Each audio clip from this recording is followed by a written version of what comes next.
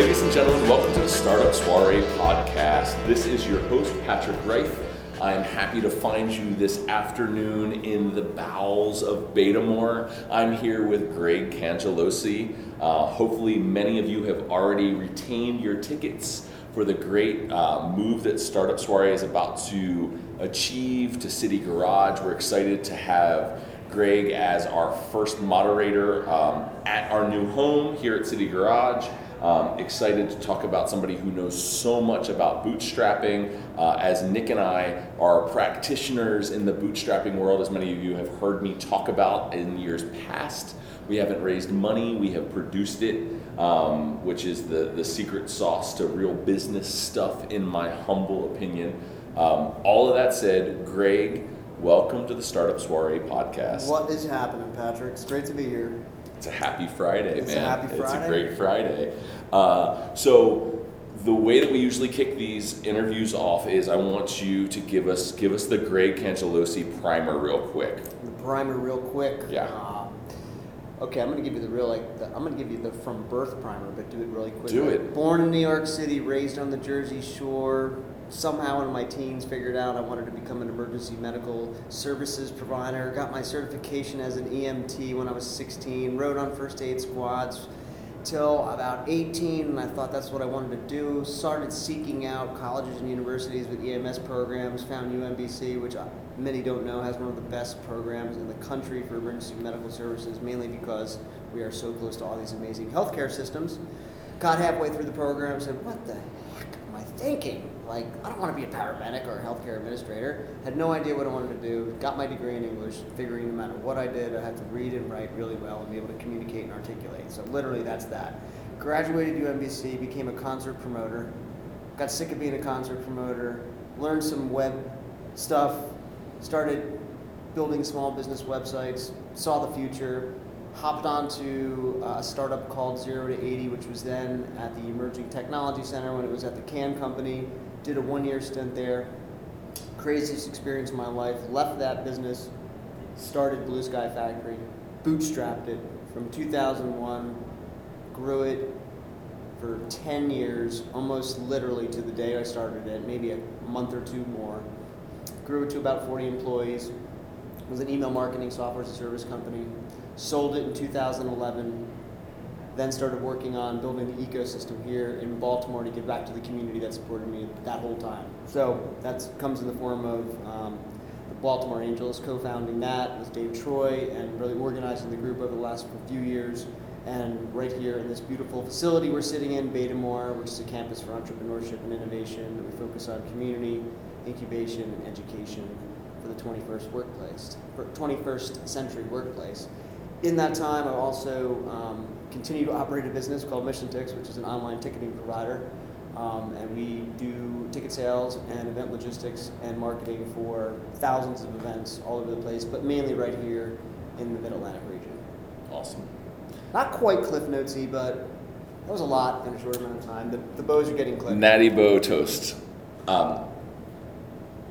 Natty Bow sip. So, damn, there you have it. So I just want to first off acknowledge that what we and all of you are trying to do with the Soirée platform is to scale a model that Greg has been trying to do for a long time now, which is to figure out how to build an ecosystem that is by Baltimore, for Baltimore, and very much looking towards sculpting and structuring what our future looks like. So part of my shtick constantly at Soirée is that as young business owners, we're going to be in the position to control the dollars that our businesses create and put them to work in our community in very direct ways, as opposed to giving money to foundations that are going to fetter it away. And that with that power to influence our community, we're going to be able to set the tone and say, I don't think that works. I want to try this. I don't think that works. I want to try this. And I think that that's something that you've done here at Betamore. Yeah. And it's something that you're doing with the Angels, albeit Betamore is a more branded out front version of what you're trying to do. And the Angels is the boardroom version of what you're trying to do. But ultimately the goals align, which is recognizing how lucrative a city and a community and a resource Baltimore is for potential startups to come to, whether it's in infrastructure or whether it's in talent. Yep. And the talent is like the huge. The talent is the crazy shit that people in Silicon Valley are like, what are you going to do about building a business in Baltimore? And you're like, by the way, we have UMBC, Loyola, Johns Hopkins, Stevenson University, etc. Goucher. You talk about like copywriters, technological people that are like looking at like the cultural version of where it sits. Like we have all of it. We have people that are, we have an incredible public health school. We have so many resources here that can be stitched together in a very interesting way. And we get the bleed off from all the crazy talent in Washington, D.C. that isn't dedicated to government, which is like everything in Washington, D.C. So I just wanted to say that real quick, guys, because Greg has been a critical practitioner of what we are all trying to contribute to. So, it's activating the community, really is what it is. It's the word I've been using is activation, right? And it's like, to your point, like we have the talent here, and for the first time, really that I can remember, we're finally not exporting it as much. I mean, sure, people are always going to come here, get educated, learn, and leave, but there's now more than ever plenty of reasons to stay right here in Baltimore post-graduation, especially if you have the entrepreneurial itch. But even if you don't and just like are looking for opportunities, there's more innovation, there's more happening in regards to innovation across several different sectors that you could jump into something really exciting pretty quickly. Really quickly. Yeah, really quickly. Really quickly, particularly if you're eager to do something. Absolutely. Like the spots to involve your energy are massive. I was having drinks with Shelly Blake Plock last week, and he was like, I finished my whole thing, he finished his whole pitch. Like we were already buds, but like he did his thing and I did my thing, and he was like, I asked you to have beers for one reason, and that reason is, could you build your company? Can you build your company in Baltimore? And I said, Shelly, I can only build my company in Baltimore. I couldn't build my company anywhere else. And part of that has to do with my personal grounding inside of the city. Sure. But the other thing has to do with the potential that I see here and the ways that I know that I can influence it by being able to see that. Because I recognize that not everyone can see it yet, but I do also simultaneously recognize that people see the potential. Even if they can't put their finger on it just yet, they know it's here. And he, in turn, looked back at me and said, there's no fucking way that I can build yet anywhere else aside from right here in Baltimore. Exactly. And that's the homie that literally just like captured the flag with Nielsen SoundScan, which, unfortunately in Baltimore, I don't think people recognize how massive of a score that is yet. But to have a data company that parses all of the data reporting in the world, say we're going to feed our junk through your thing, is crazy big. And I have a feeling in 24 months, everybody is going to know really what Yet Analytics has actually been. They're like the sleeper. So I was talking with Stephen Babcock, and he was like, those guys are the rock stars here. And nobody realizes it yet, but like Yet are the rock stars in Baltimore.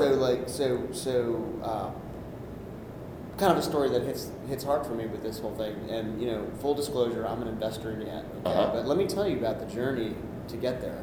So, and this is why I love Baltimore, and this is why the things that we are doing matter and are having significant impact, because Yet turned out to be the Baltimore Angels' largest deal, right? Just shy of SiteLighter, right? And it was because literally nobody could understand what Shelly was saying when he was in this room that you and I are sitting in when he pre-screened with the Baltimore Angels, and everyone was just like, what? But at the same time, and I've known Shelly through the Digital Harbor Foundation as time there, and then the spin out of Yet, but I always knew in the back of my mind, like, that guy, he's got potential. That guy, he's got something. I don't know what it is, because honestly I didn't understand it myself. Sure, he's a smart guy. Smart guy. we go through the rounds. The first time he came in and I'm sure he wouldn't mind me telling you this, because these are the stories that have to get out there, because these are the stories that, because at the end of the day, he hit his goal, right? And I agree with you 100%. I see how, I didn't realize at the time, wow, Shelley is tackling a massive problem that is the future of data interoperability. You know what I mean? And the potential uses of it are infinite, right? So I just didn't understand it at the time. I didn't know what yet analytics was. So, then he came into the Baltimore Angels, and pitched it, and the group kind of flew over the head. But yet there was one guy, Josh Goldberg, and myself, who at the end of the pitch, after everyone was gone, in our investor discussion, said, "Not really quite sure, but just think something is there." And then our group, it was Dave Troy that did the initial working with Shelley, and then Josh kind of just took the bull by the horns and ran with it and worked with him and did extreme due diligence and brought his team in and just really shepherded the whole deal, and finally made the recommendation to the club and provided all of his documentation, and then coached Shelley on how to tell the story and how to communicate the pitch. That's awesome. All the way down to the point where, over 450K later, just out of our group, and goes on to take the Beta City Award for the pitch competition, because the massive opportunity that's in front of Shelley and his business is huge. And the Nielsen thing, the TechCrunch disrupt, big data, totally. All that. I mean, that stuff is huge. That stuff's happening in California for the Baltimore company. So my point is that the ecosystem is alive and well, my friend, because we are helping, helping advance entrepreneurs to the next level, whether it's just understanding how to communicate their business so they can get investments, so it's actually doing investment and actually funding these companies, to linking them up, to putting them in front of audiences, to coaching them, mentoring them. It's all there, it's all here. Don't really think it was organized or existed 5 to 6, 7 years ago. Totally. And it's all new, and it's all happening. And the thing is more and more people like yourself are getting involved to amplify and send the signal out, right? Because Startup Soirée, perfect example. We're going to blow that. We're going to rock that thing on the 29th. Totally. You know what I mean? It'll be and thereafter. Awesome. And thereafter. So I just want to say straight up that Nick got to be at the Steve Case thing and saw Shelley pitch, and he was like, "I'm so bummed that you weren't there, because you would have gotten so much value from seeing Shelley pitch, because he crushed it." Nick was like, he crushed it, and I feel like you would really benefit from getting to see how he did it. So kudos to the Angels, because you guys clearly helped to push that piece of putty into shape to do it. The other thing that I loved when I was hanging out with Shelley is he's like, I go to Silicon Valley, and they all go, "So, what is it like to be an entrepreneur in Baltimore?" And he says, "Are you fucking kidding me? Everyone's an entrepreneur in Baltimore. Right. You've been to Baltimore? Right. It's a city that breeds entrepreneurial spirit because it has no other option but to be scrappy and savvy and of itself." And I thought about that. And so last Sunday, I went to Nick's tailgate with my son, Emmett. We didn't have tickets for the Ravens game, so we just went for the tailgate. And then I told my wife, I will set off in the direction of Hamilton by foot. We'll see where we get. So Emmett and I walked. We made it to Charles Village. Nice. From Pigtown, basically. And that thing that he said stuck in my head, and we're standing waiting for the circulator, and there's a lady selling quarter packs of M&Ms and Skittles. Hustling. And Lucy's. And I was literally like, how often do you do this? And of course, in traditional Baltimore fashion, she looked at me like, "Motherfucker, what do you want from me? Get away. Why are you asking?" And I was like, I'm not the police. I'm not going to shake you down. I said, I'm genuinely interested in you as a businesswoman sitting at a bus stop selling M&Ms for a quarter. How long have you been doing this? And she's like, I've been doing this for years. And I was like, that is exactly what he means, right? At the crux of it, that's what it's about. Is I need to provide an opportunity for myself to do this, and it resonates with me every single day. What do you mean? What is it like to be an entrepreneur in Baltimore? We got left. We've only been able to take care of ourselves by being dynamic inside of the space. So if you're gonna catch the bug, you're probably gonna catch it here. It's real easy to catch it here. Catch the bug, and in my case, it was, I immersed myself after UMBC with the city.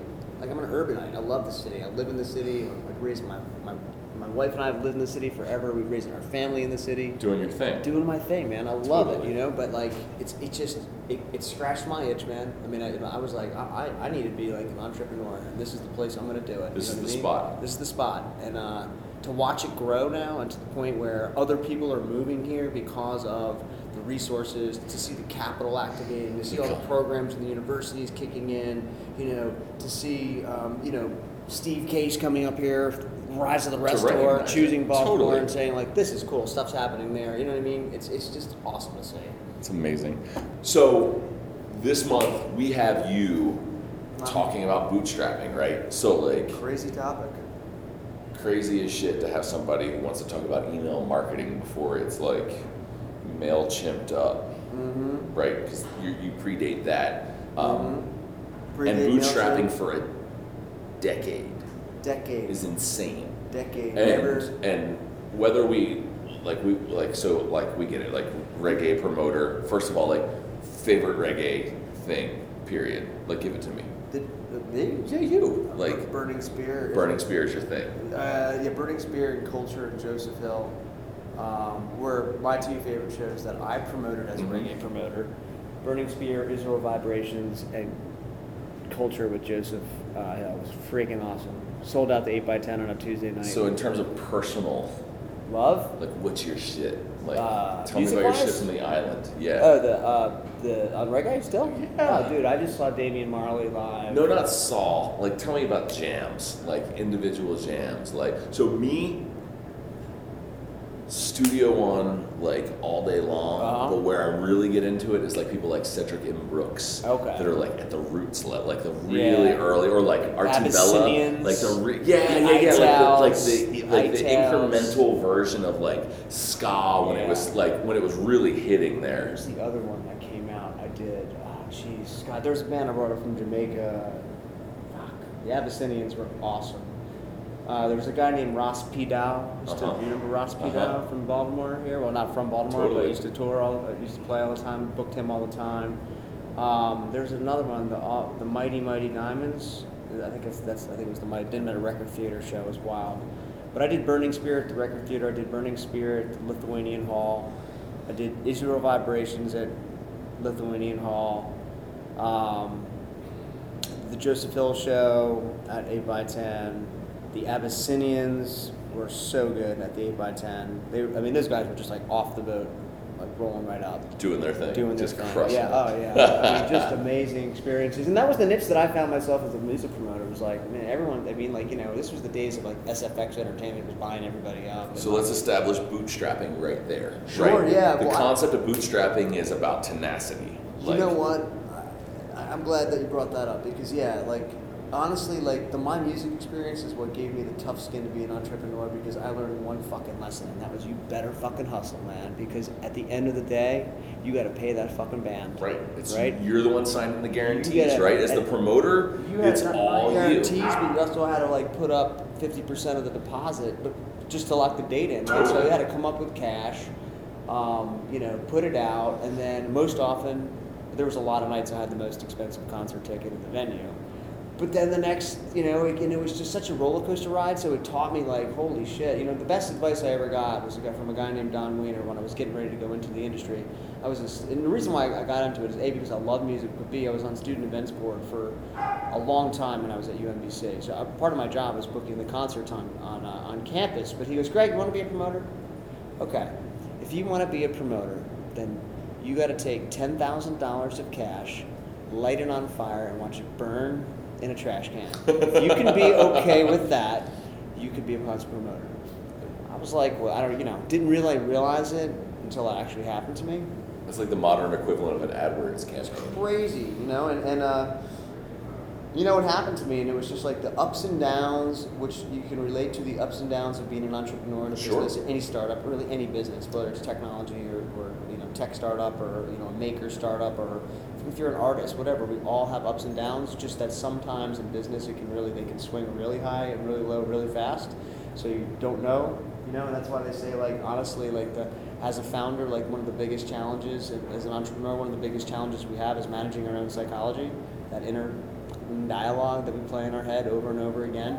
Plus, married up with, the conditions and things that are happening within your business. So the music industry, though, going back to that, gave me a great primer for hustling. And that's actually where I got my early marketing roots. It's ultimately which led me to email marketing and doing Blue Sky and saying we should just do something that nobody else is doing, right? And to your point about, it was a nascent communications channel back then, but it was not really, spam had not proliferated our inboxes quite yet. And so looking at it as a marketing channel and being a guy who was building, I built the 8x10's first website. I built the 8x10's first email list. Totally. You know what I mean? I used to run ads from TechnoSurf, which then became advertising.com. I'd make a quarter every time somebody clicked on 8x10.com. I mean, and learning all these different things, and then tying it back to my experience in the music industry was like the perfect primer for like going out and saying, you know what? Yeah, I'm 26 years old and I have no idea what the fuck I'm doing, and I'm gonna go start a company with absolutely no capital. I mean, we had a couple $1,000, me and my partner. He put a couple bucks in, I had a couple bucks in. We didn't have anything, man. The freaking Baltimore Development Corporation gave us a $100,000 project to build a database for the real estate inventory in the city of Baltimore. So in a lot of ways, the Baltimore Development Corporation, an organization of which I sit on the board of directors of today, literally seed funded Blue Sky Factory. They stroked the check for 50 between that and a couple other, some other money we had. We kind of got this thing going. We made it work. And then we did it all wrong. But at the end of the day, we never had to take outside capital. We just had to white knuckle it and go through that phase of just totally pure, absolute, intense pain and what we call it the peanut butter and jelly sandwich phase. Like I couldn't even take my girlfriend, now wife, out to dinner, and you couldn't buy her gifts for, like Valentine's Day or Christmas or any of that kind of stuff that you typically would, or just do something nice for her generally. It was a lot of pain, but if you white knuckle through a phase where, you start building a business and you learn so many things about yourself, it's such a subjective process. I actually kind of call entrepreneurship a journey of, self-discovery. Totally. 100%. So one of the things that I love, and this is a story that we haven't leveraged here aloud, but I'm going to bring it up from our private conversation, is you kind of like, in between the music promotion and starting into this next venture, you started to see the value in your like immediate insight, which was that like people need websites and I'm the guy that can build them. And I just went and walked into businesses and was like, $600 and I'll build your website. So the thing that I want to stop on that for a second to acknowledge how cool that was at that period of time. But I also want to acknowledge that any Tom, Dick, and Harry today could do that same exact thing for $600 and make a shit ton of money and disrupt a whole world right here in Baltimore, right? Like I could take that model and go walking around Baltimore and saying, you don't have a website yet? $600 and I'll build you a website. And I could make cash flow off of it, right? I mean, like that's still true, like in terms of that lag. I mean, granted, it may not be the most amazing website, but like in terms of recognizing the opportunity is really what we're talking about there. Is there a market for it? I'm sure there is. Absolutely. There's a lot of businesses who can't afford to pay more than $600 for a website and can't figure out technically how to go to WordPress.com, pick a theme, and do their own website and mask a domain, right? But that would be great. If you have, a couple of those little... the space to do it. And it's about like the desire, right? Like it's about the thing where it's like, I know that I'm onto something and I need to buy myself more time before I get to whatever that place is. Yes. So in terms of bootstrapping, because I don't want to give any, I don't even want to give even the tiniest bit away. I just want to like tease it out. Pros and cons. What are we going to talk about? Let's talk about like what, for all these people that are going to show up on the 29th at City Garage to hear you and I toss this conversation back and forth and throw it out in the audience about bootstrapping, about really what the tenacity of bootstrapping is about. Sure. I mean, I think, it's really, I think it would be really good if we elaborated a little bit on, I did a really quick overview of myself and my background, and maybe we could spend a little time, maybe a couple more minutes talking about some of the, events that have shaped who I am and we've talked about a couple of them already and the experiences, but when it comes down to bootstrapping, man, I think we talk about, why I bootstrapped. This is a very Greg Cangialosi perspective, right? Because I went through this experience. Why I bootstrapped the company, which, and I won't give you all the reasons around it. What the benefits of bootstrapping are, what the not pros and cons of bootstrapping, and there's a lot of them on both sides. It really depends on who you are, what you want to do. Markets, right, and the movement of markets, right. Looking at it depends on what you're going to do, right? If you're looking to build a lifestyle company, bootstrapping may be for you, right? But there are some cases you can't do the business that you want to do unless you have capital, and there's a reason why capital exists. And there's also, it takes a very specific kind of person to bootstrap, right? It takes a very innate ability to get things done and to have a continuous reaffirmation in yourself, to be the eternal optimist, to be the glass is always half full, not half empty. You have to be, I always say, the eternal optimist. It takes a lot to beat me down, right, in terms of like things that are going and happening in my life, and the possibility and the potential that I see not only within myself and other people, but also our great, awesome city and state, right? And so that's why we're doing these things that we're doing. So the pros and cons, how a market moves, talking about being a master of your own destiny, which is really cool. I mean, I grew a company for a decade. I didn't have a board of directors, man. I didn't have anyone breathing down my neck, which was, again, the pros and cons of that. What are the pros and cons of that? There are pros and cons of that, right? What else can we talk about with bootstrapping? I mean, the lessons learned are intense, and incredibly intense. There are decisions that you have to make when you're bootstrapping that you may not have to make if you had a capital infusion sitting in the bank, right? And there's a lot of those different reasons. And I've had to do all of them: the hiring, the firing, the going down the wrong path and having to make a switch pivot, making a decision to trim out all the bullshit and focus on the things that really move the needle, right? So that because you're running so lean and so intense that you really have no room for waste or things that aren't going to allow you to optimize and be the, as we said earlier, use the highest and best use of your time. Because when you're bootstrapping, man, if you're trying to make a market, if you're trying to be in a market, there's pros and cons, right? Can you be a leader, a first mover leader bootstrapping? Maybe. It's going to be really hard though, right? And I'll talk about the war in my industry of email marketing, which it really, in my perspective right now, has been won, right? There's a big fallout from it, but the war's been won. We'll talk about some of the dynamics and the types of the deals that have gone down, and what those exits look like compared to very heavily financed venture deals versus bootstrap companies, right? There's a reality there that people need to understand, right? I'm not saying that you can't get a $1 billion exit or a $100 million massive multiple on your revenue for an exit price if you're going to sell your company if you're bootstrapped, but there are like certain economies of scale that happen when you are venture financed versus when you're bootstrapped, right? It's all relative. So, I think we can pop around all those topics, and if we're talking for 1 hour, I'm telling you, you're going to blink your fucking eyes, and we're going to be like, holy shit, it's time to drink. There you go. Don't say another word. I'm shutting it down right there, soireists. I hope you all have gotten your tickets so far. That's a little snapshot about what, the incredible conversation is going to be like between Greg and I on the evening of the 29th. Also, the thing that you're going to get that you can't see that's happening right this moment is the budding inspiration that's happening inside of the room. This is like another tier on the layer cake of what Baltimore is becoming and the potential that it has. So make sure that you grab your tickets, bring your friends, tell people that you know that think will benefit from a focused conversation about bootstrapping and startups in Baltimore on October. Jesus. Wow, right? October 29th. It's coming so quick. Greg.